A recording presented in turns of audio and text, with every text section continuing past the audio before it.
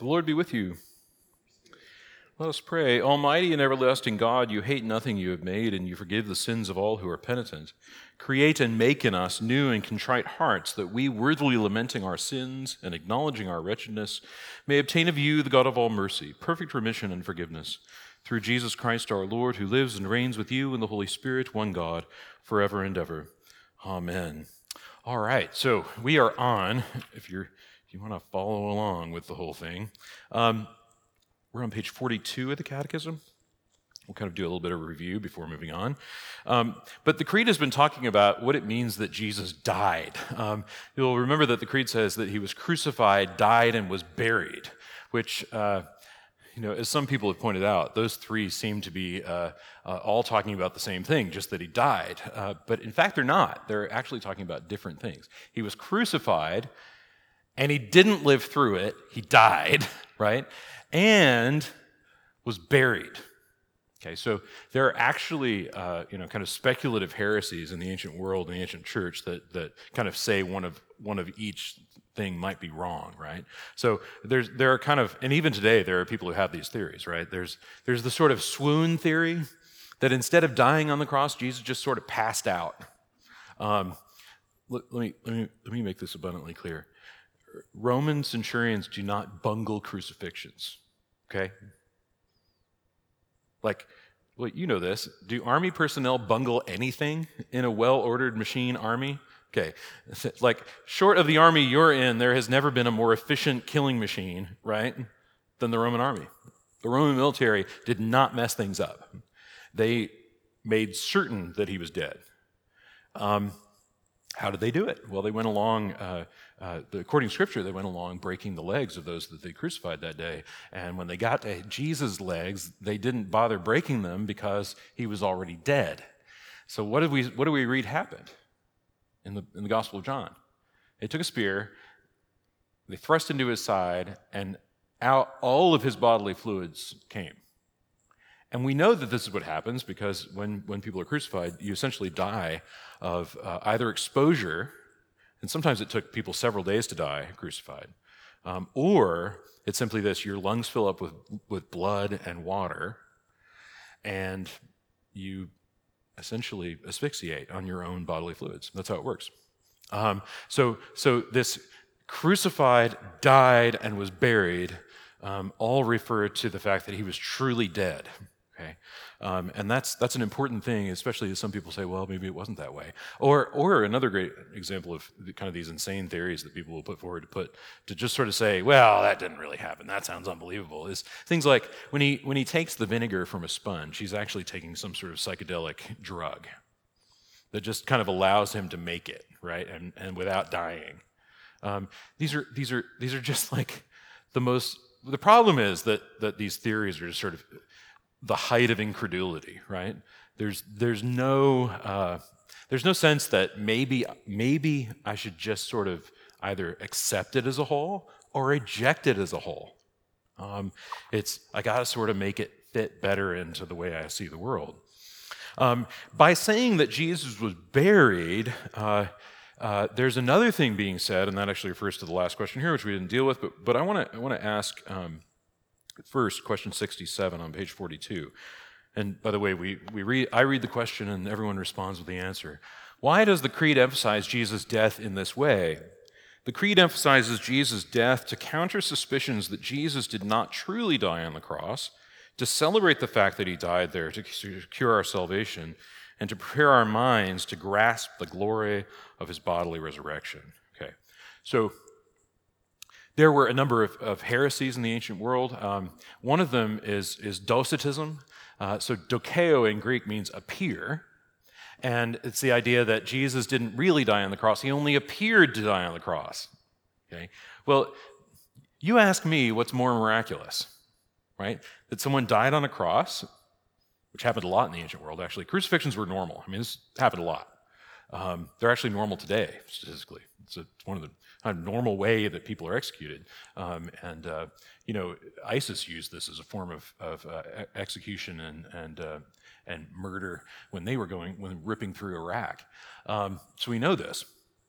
But it's sort of like saying, well, he only really appeared, right? It's sort of saying he was sort of, it was special effects. It's really what Tacitus believed. There were other theories, not only the kind of swoon theory, but things like, well, maybe he died and then like figured out a way to like not be dead, right? So it's sort of like what he experiences is a near-death experience. Okay, well, I know these things happen; they happen, but that's not what the scriptures describe. They don't describe a near-death experience. What do they describe? Death. Yeah. So it's like death, like real death. Okay. But look at these three. To counter the suspicions, because there are suspicions, right? We have conspiracy theories abounding about death. Just last weekend, I met the doctor who ran an IV into JFK on the day of his assassination. Okay? And yet, and he said, no way. Like we were putting an IV in a dead man. Like that's it. Okay? And yet, there are what? Conspiracy theories, right? Maybe he didn't die. What if he's not dead, right? It's like, come on. These just sort of, it again is the level of incredulity that's there. And why would you expect a level of incredulity?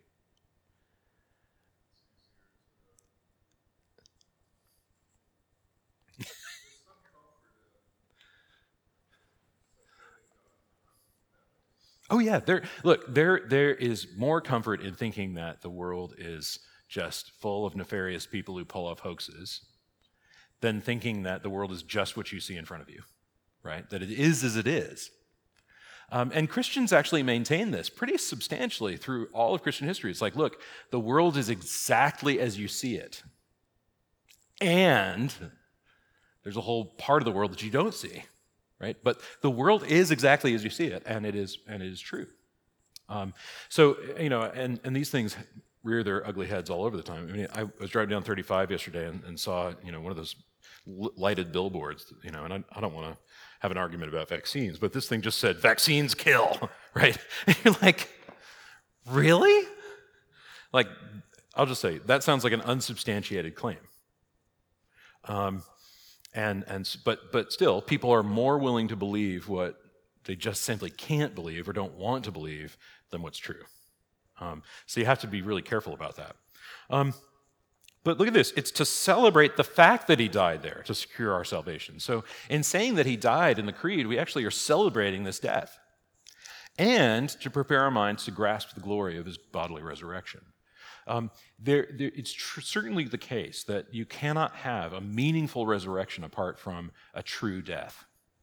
Okay, so here's one of the things that a lot of people will do, even especially today. They'll say, well, maybe the resurrection was just kind of like a really comforting myth, just because the death would be too much to take alone.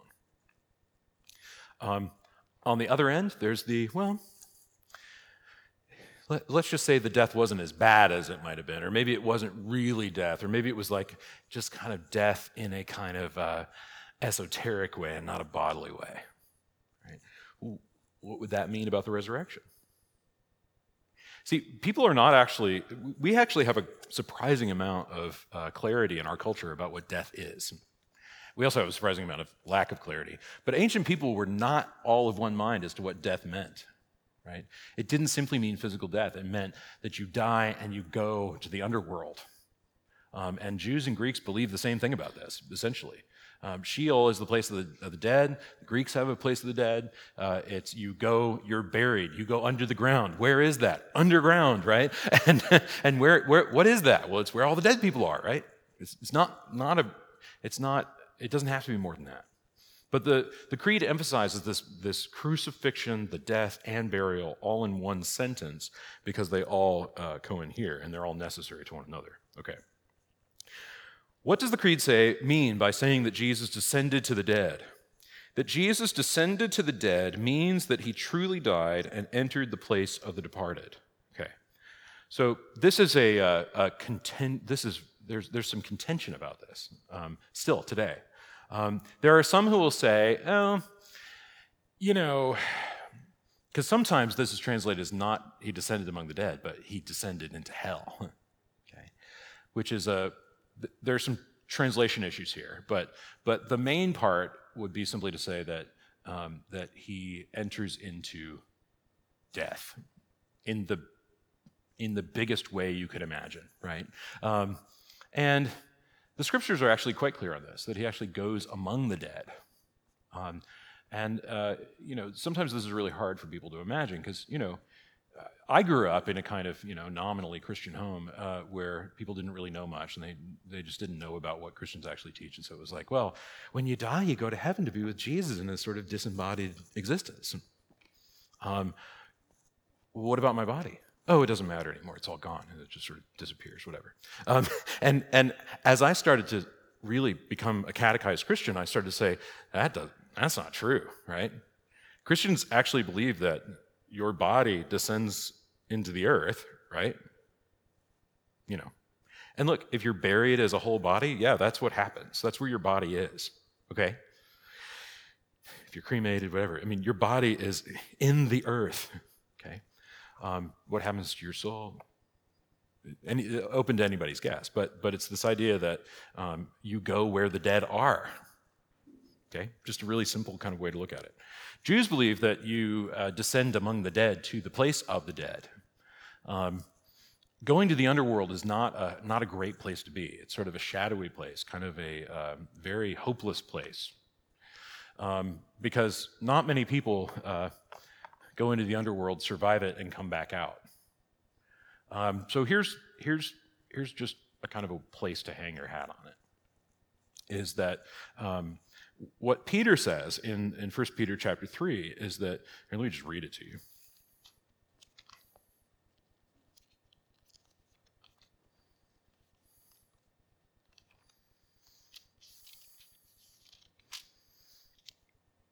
First Peter chapter 3, verses 18 to 19. For Christ also died for sins once for all, the righteous for the unrighteous, that he might bring us to God, being put to death in the flesh, but made alive in the Spirit. So there's this question of what does alive in the Spirit mean? And where does that Spirit go? And this is kind of the contentious part about this verse.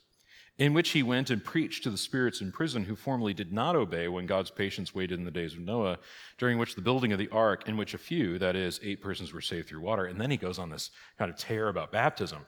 But the point is this, that Christ truly died. Okay? Again, truly died in the way that human beings die. And the way that I would put it to you is this, just for now, because we're going to move on to the resurrection of the dead and it'll all start to make sense, is that death is not just your heart stopping or brain waves stopping. It's more than that.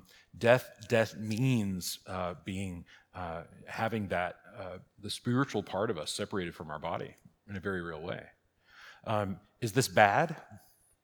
Yes, it's bad. Death is emphatically bad. Okay.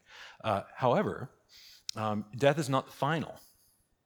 So most people today speak of death as just final. I'll be gone, right? Passed away, whatever that means. Look, if I could just all my possessions to never have to hear that phrase ever again. I don't use it, and the reason I don't use it is that it sends the wrong message about death. I get the desire to use a euphemism about death that's a little easier to take than dead, right? But at the same time, why can't we just use the word dead? Dead is a good word, right? He's dead. But passed away kind of gives this connotation as well, they're just not real anymore. Well, we Christians don't believe that. We believe that the dead are just as real as we are. They're just in a different state of their existence, okay? But we'll talk about that, how that goes. I will just tell you what I believe. I'll just lay out what I believe, and this is not I try to tell you when I'm not in the mainstream of Anglicanism, but I'm kind of on one side of it, and I'm in the super high church part.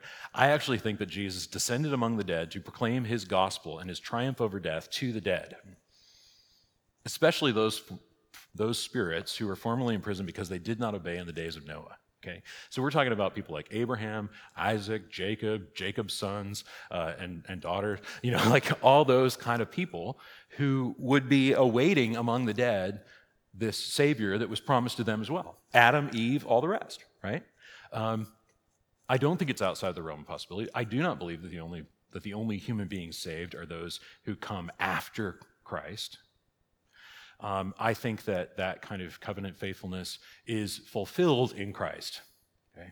So please hear me when I say that. Now, who are those people? Lord only knows. All I'm saying is that God made promises to them too and fulfills them, okay, in Christ. All right. We really have to have this understanding. Otherwise, we've wind up in the real problem of supersessionism, okay, which I will just tell you is not just an anti-Semitic thought, supersessionism. No, it obliterates the Old Testament as meaningful. It says the Old Testament is of no help at all. It is merely fulfilled in the New. Well, hold up, right? The Scriptures are one. So supersessionism has a problem in that it basically says the Old Testament gets overturned by the New. I don't think so, right? And Jesus doesn't think so, right? I came not to abolish the law, but to what? Well, fulfill it, right? So you have to be really careful about this. And I would just say that that there's something rather beautiful about this descent among the dead in that sense. On Holy Saturday at Christ Church, we read this ancient homily that is really quite beautiful. It's of Jesus descending among the dead, bearing his victorious weapon, the cross.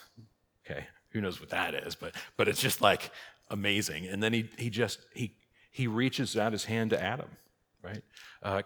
Icons of the resurrection are him standing upon the doors of the gate of death, crossed over each other in an X shape, cross, okay? He's standing on them, and he's offering one hand to Adam, another hand to Eve, and he's drawing them up out of hell, okay? So this is standard mainstream fare for Christians, right? Now, some of you grew up in Christian traditions that would reject this entirely, and I don't want to belittle that. I just want to say that I don't think it's biblical. So there you go. I'll just be blunt with you. Okay, you ready for the third day he rose again? Question 69. What does the creed mean when it affirms that Jesus rose again from the dead? It means that Jesus was not simply resuscitated. God restored him physically from death to life in his resurrected body, never to die again. His tomb was empty. Jesus had risen bodily from the dead. The risen Jesus was seen by his apostles and hundreds of other witnesses. All right, so you ready? The resurrection. I will tell you this, that in a lot of forms of American Christianity, the resurrection is the least appreciated doctrine that you could possibly imagine, okay? So just start there. I had a friend who used to say, if I have to go to church on Easter Sunday and hear another sermon that's just about the cross and doesn't talk about the resurrection, I'm just going to shoot myself in the head because that would be better.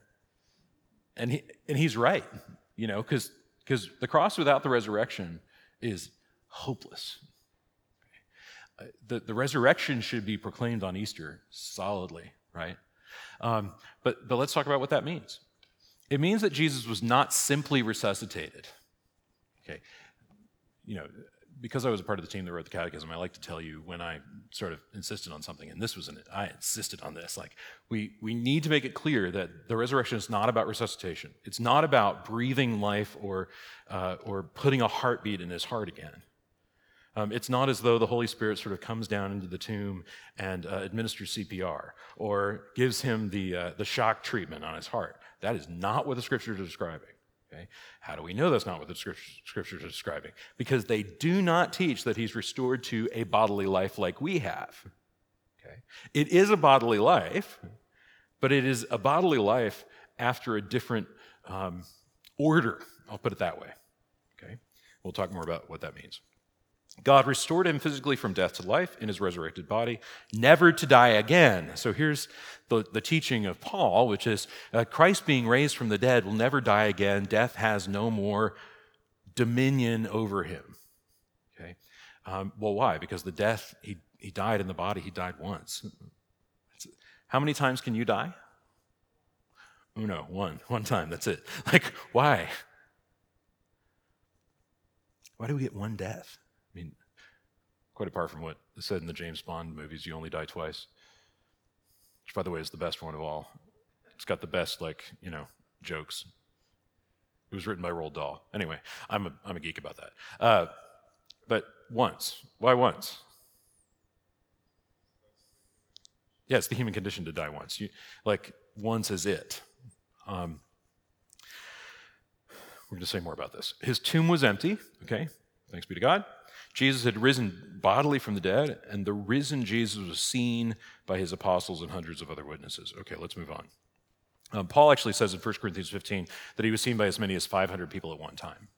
Okay, so let's just do a little bit of apologetic time here. Okay, so there are theories, right? Part of the theories is that, after the crucifixion, the disciples were so forlorn that they went out and found psychotic mushrooms and sort of started doing mushrooms. And so they all hallucinated the resurrection together. Which sounds really like, oh, well, that's a perfectly good explanation, isn't it? No, it's not. You know why?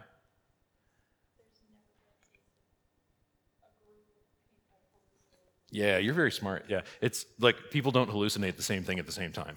They have different, they all come away with different things, right? It's the singularity of the event that matters. Yes, that's right. They witness the same Jesus. And this is what the New Testament proclaims, without skipping a beat. It's yeah, we were all there. This happened. We touched him. We hung out with him. We ate with him on a beachside. We were there with him. Okay, so that's important. But let's ask question 70 before could I say a little bit more. What kind of earthly life did Jesus have after he rose from the dead? Following his resurrection, Jesus spent 40 days visiting and teaching his followers. He appeared to his disciples, spoke to them, invited them to touch him and see his scars, and ate with them. Okay, so what kind of things happen after his resurrection that are kind of surprising, that seem strange? What is that? He makes fish tacos by the beach on a charcoal fire. Okay, that's fun. So he can eat, right? Does he have to? Presumably not, right? Why? Because he's not going to die again, right? So he's not going to say, I'm dying of hunger, because that's not true, right? What else?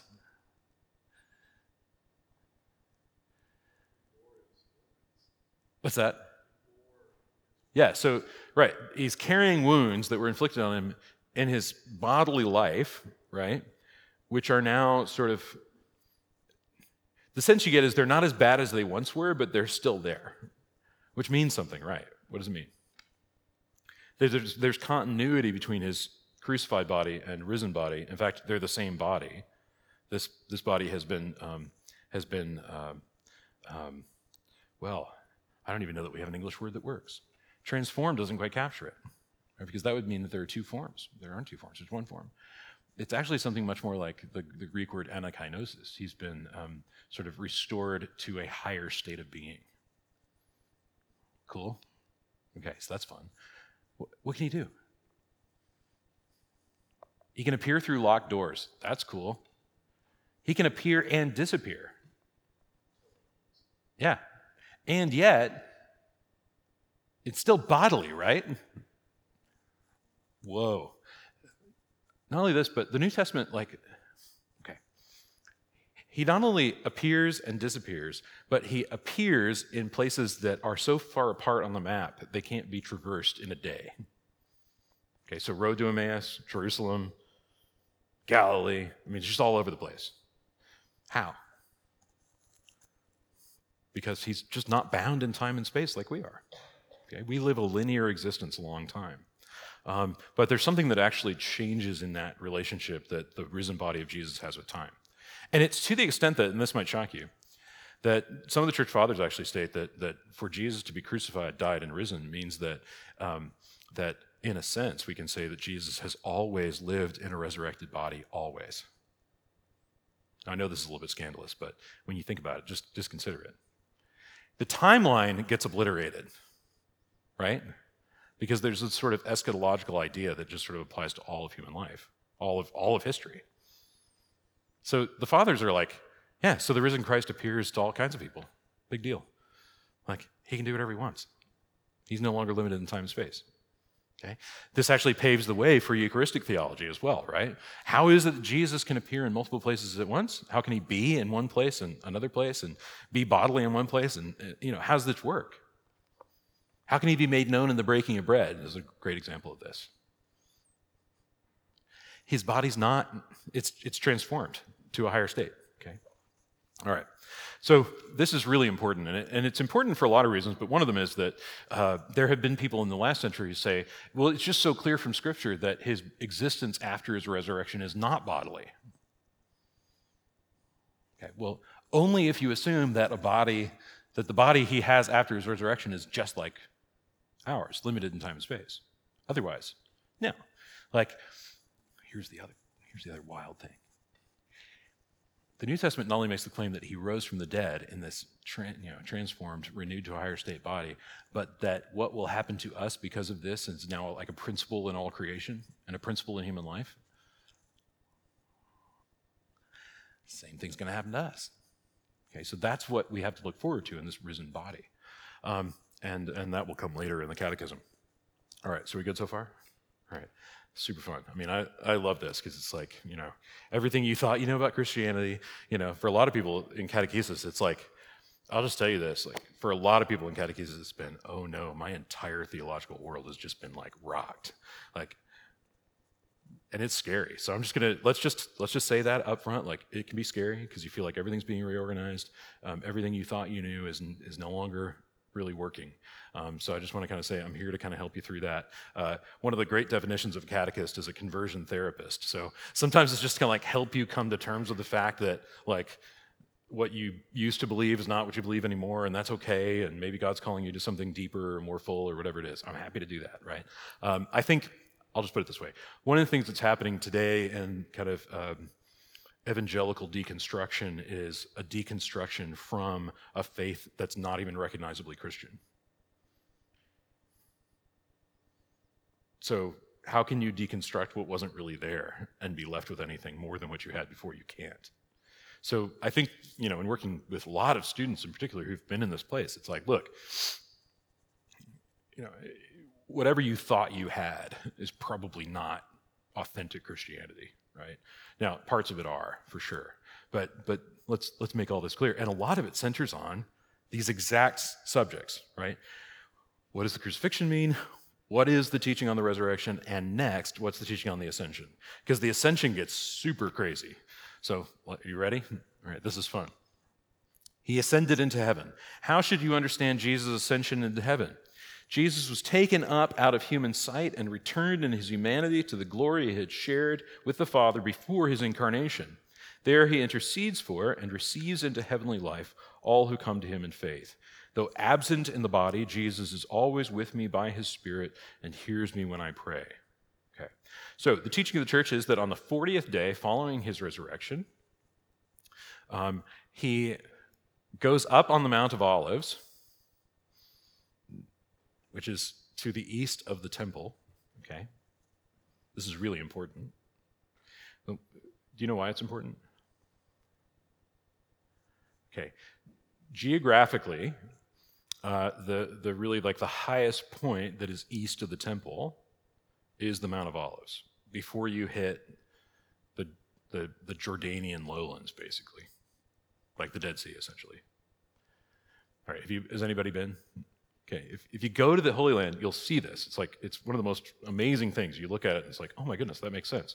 But the idea in and among, especially the Pharisees, but Judaism really holds this, is that the Messiah will come from the east. Okay, but who will he appear to first? Zion, right? The mountain of the Lord is where the Messiah will come. Okay, so this is one of the really main facets of Zionism in the last century, and still today, is we need to get to Jerusalem because we need to welcome the Messiah back when he comes. That's where this is going to happen. Okay. Cool. Maybe you grew up as some sort of a Pentecostal or whatever it might be, and you're like, yeah, that's what's going to happen. Like, we need to equip the Jews with Apache helicopters and like get it done. It's like, okay, we get it. Like, but in actual practice, this has meant that very pious Jews will spend their whole life saving to have their tomb placed on the Mount of Olives and everything that goes down into the Kidron Valley. So what's there today? It's a graveyard. That's all it is, because people are saying, in the resurrection of the body, I'll meet the Messiah. Well, guess what? They're right about that. They're really right. That's what's going to happen. And so it's this, I look forward to the coming of the Messiah from the east, and I want to be the first one there. Okay?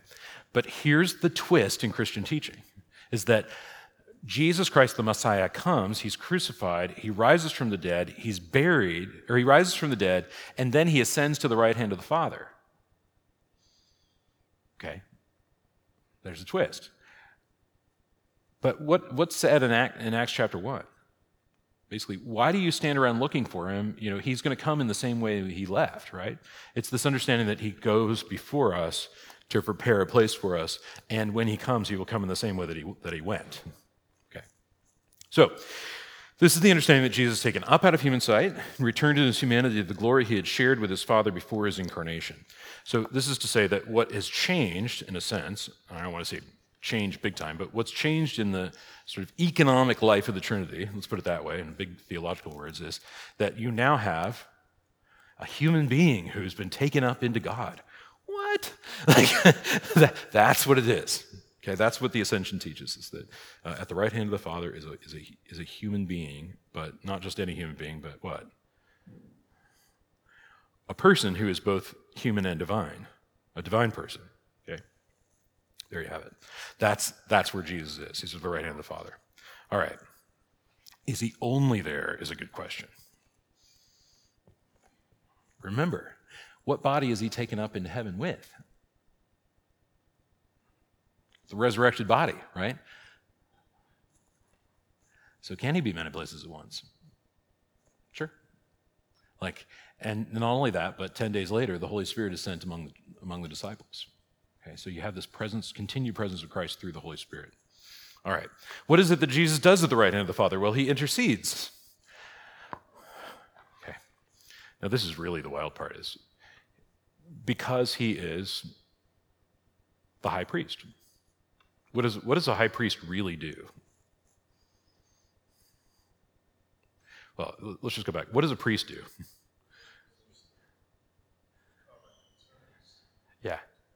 Yeah, a priest is like, not, I don't want to come across as a Jungian, but it's kind of an archetypal service that is of representing God to the people and the people to God. It's an intermediary, essentially. A go-between. So when we think about Jesus at the right hand of the Father, he is an intercessor. He intercedes for us. Okay? He also stands as the perfect priest, God and man at once, at the right hand of the Father. And I will make it even more clear. I think that what part of the thing that's happening is that Christ is making a sacrifice of himself before the Father that is perpetual. Okay, the intercession is more than just like, oh, I pray for Doug today, Lord. It's much more than that. It's that he's actually a continual outpouring of himself before the Father constantly. Okay, and it's not just in his divine nature, but in the whole of his person. Okay, so that's fun. Now, let me just kind of take a step back. What does that mean for our future?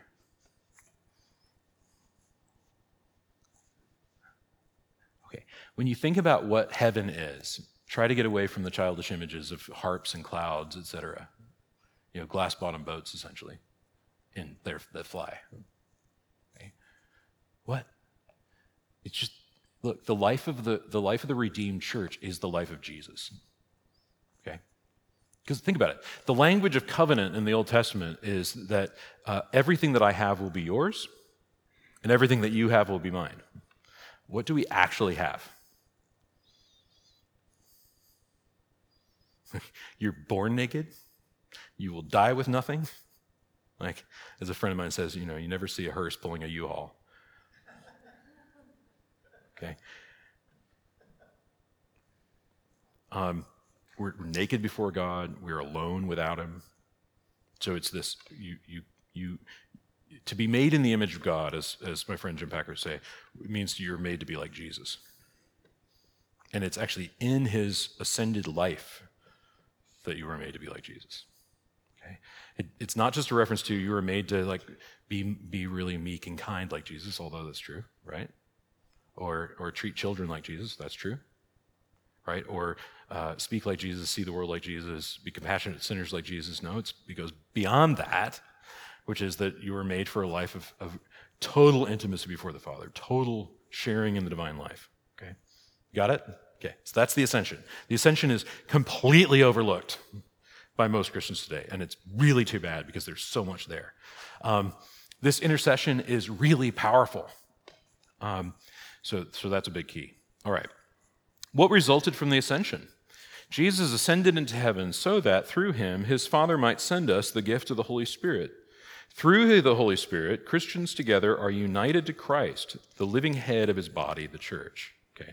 So this is kind of the next part of this teaching, which is that the reason that Jesus gives for his going to the Father is what in Scripture, particularly in the Gospel of John? He's got a reason to go. That he wants to send, right, the Holy Spirit. All right.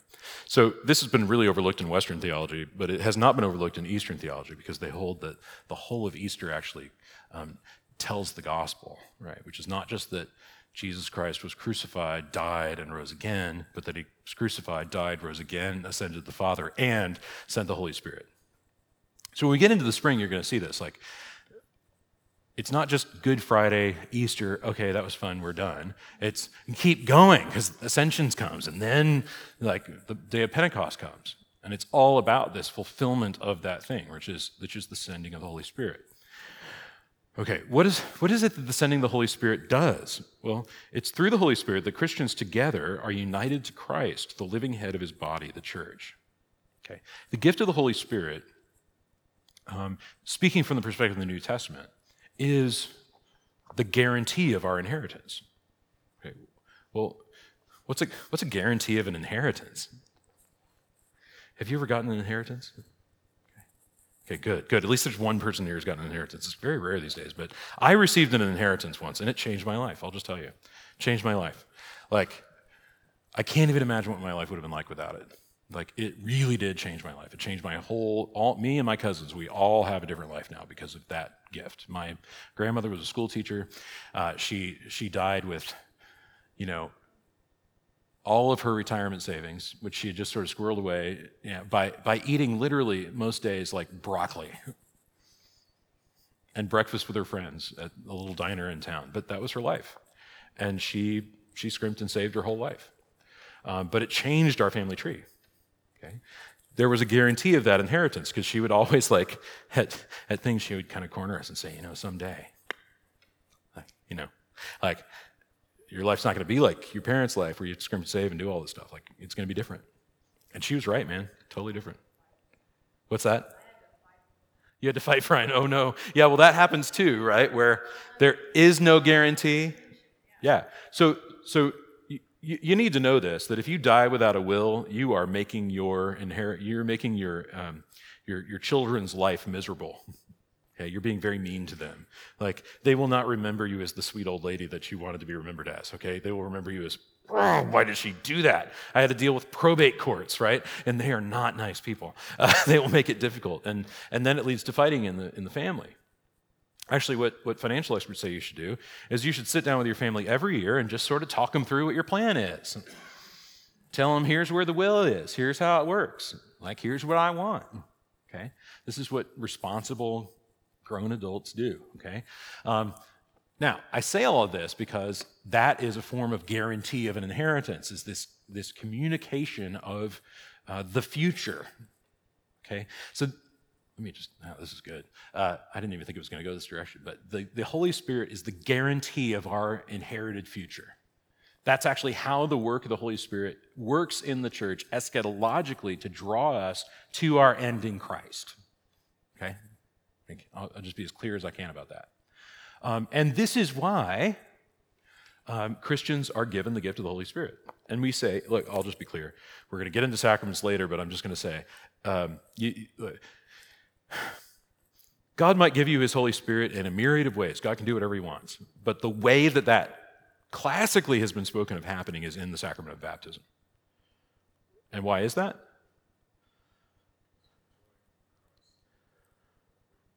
Right.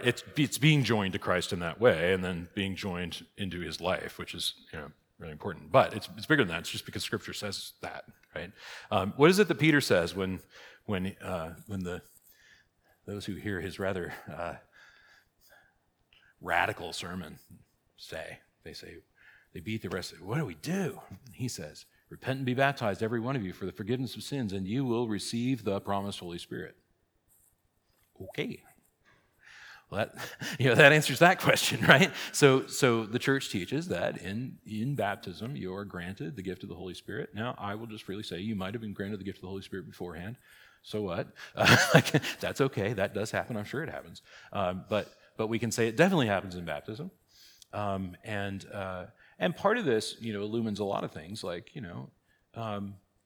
I think we're having a major breakdown in the church today because people have been sort of taught that the assurance of your salvation is not sacramental. It's just how you feel about your salvation. And we either clearly say that or we just imply it, right?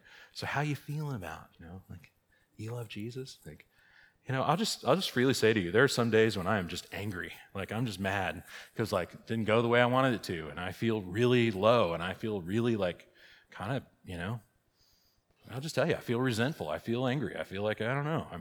I'm wondering what God's doing. Is that a sign that I'm not his child? God forbid that my own kids felt that way about me, right? Right? How do they know that my wife and I are their parents?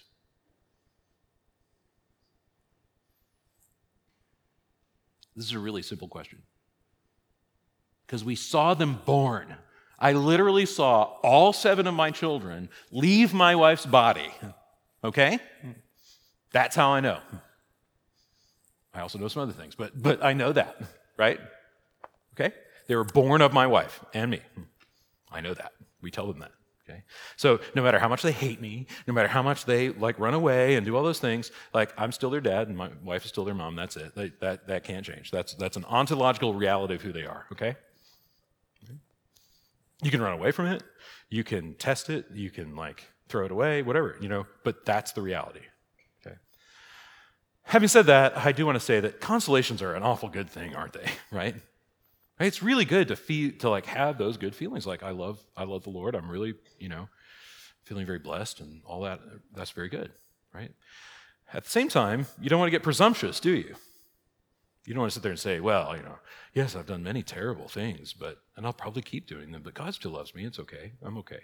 I'm okay. You're okay. Can we just move on, please? No. There has to be a manner of intention in us, for sure. We have to live that life out. I can't just sort of say, well, I love mom and dad, and then, be in constant rebellion. There's a presumption about that. Oh, they'll forgive me. Right? What is actually the way to go here? I'm just going to tell you. It's to trust the promises of God as contained in Holy Scripture. Okay?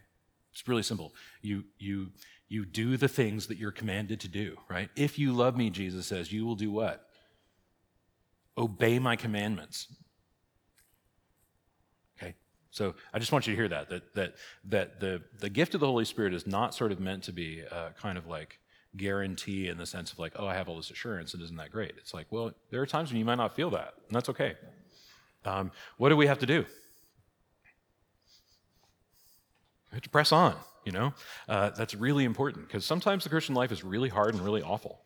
And sometimes you go years without feeling consolation. And you know what? That's okay. You can do it, right?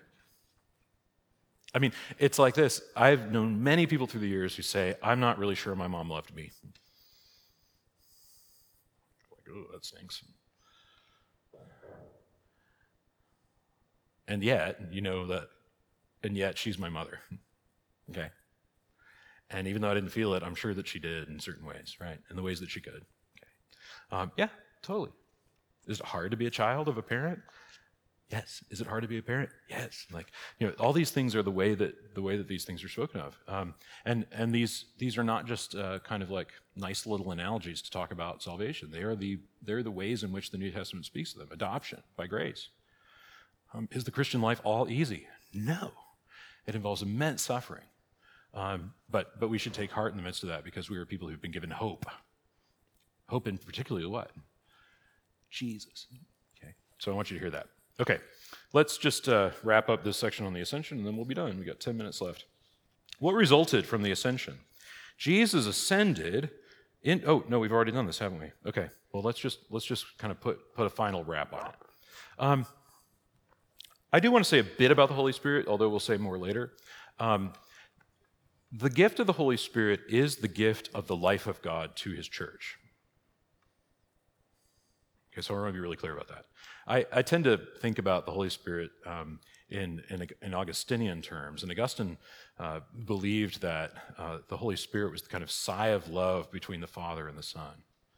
It's a wordless kind of sigh. Sometimes it's it's that kind of like. It's the communication of the Holy Spirit is the communication of their love, and a person, a divine person, and since that's always been happening, is always the case. And this is turned outward towards the church in the ascension, which means that the church is an object of God's love and life. Okay, so here's another way to put it like this: The way that a lot of people think of the Holy Spirit is just sort of this chaotic influence on the church, right? Like we want you to mess us up, Holy Spirit. Like what? Like that's not the reality. Okay, the reality actually in Scripture is that the Holy Spirit actually brings order to the church, brings right order of our affections, order of our life, brings order to our worship even. People have asked me like, I'm really interested in Christ Church, but man, it is super ordered. It's like, there's a reason for that. Because like, we actually think that where the Spirit of the Lord is, there is freedom. And what is required for freedom? Right order. Right? Okay. Why do we talk of the United States as ostensibly as a free society?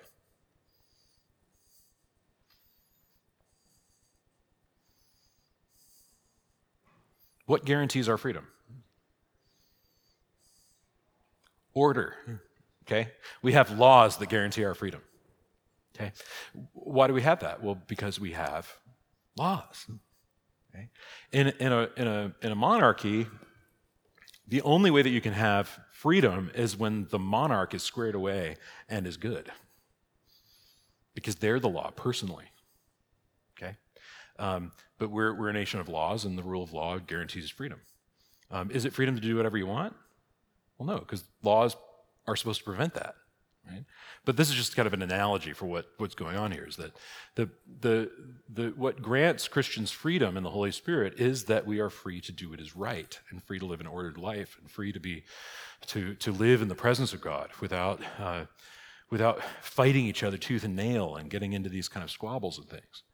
I will just tell you, I actively resist the idea that the outpouring of the Holy Spirit is given to bring chaos to the church. That cannot be. It's not true. It's just wrong.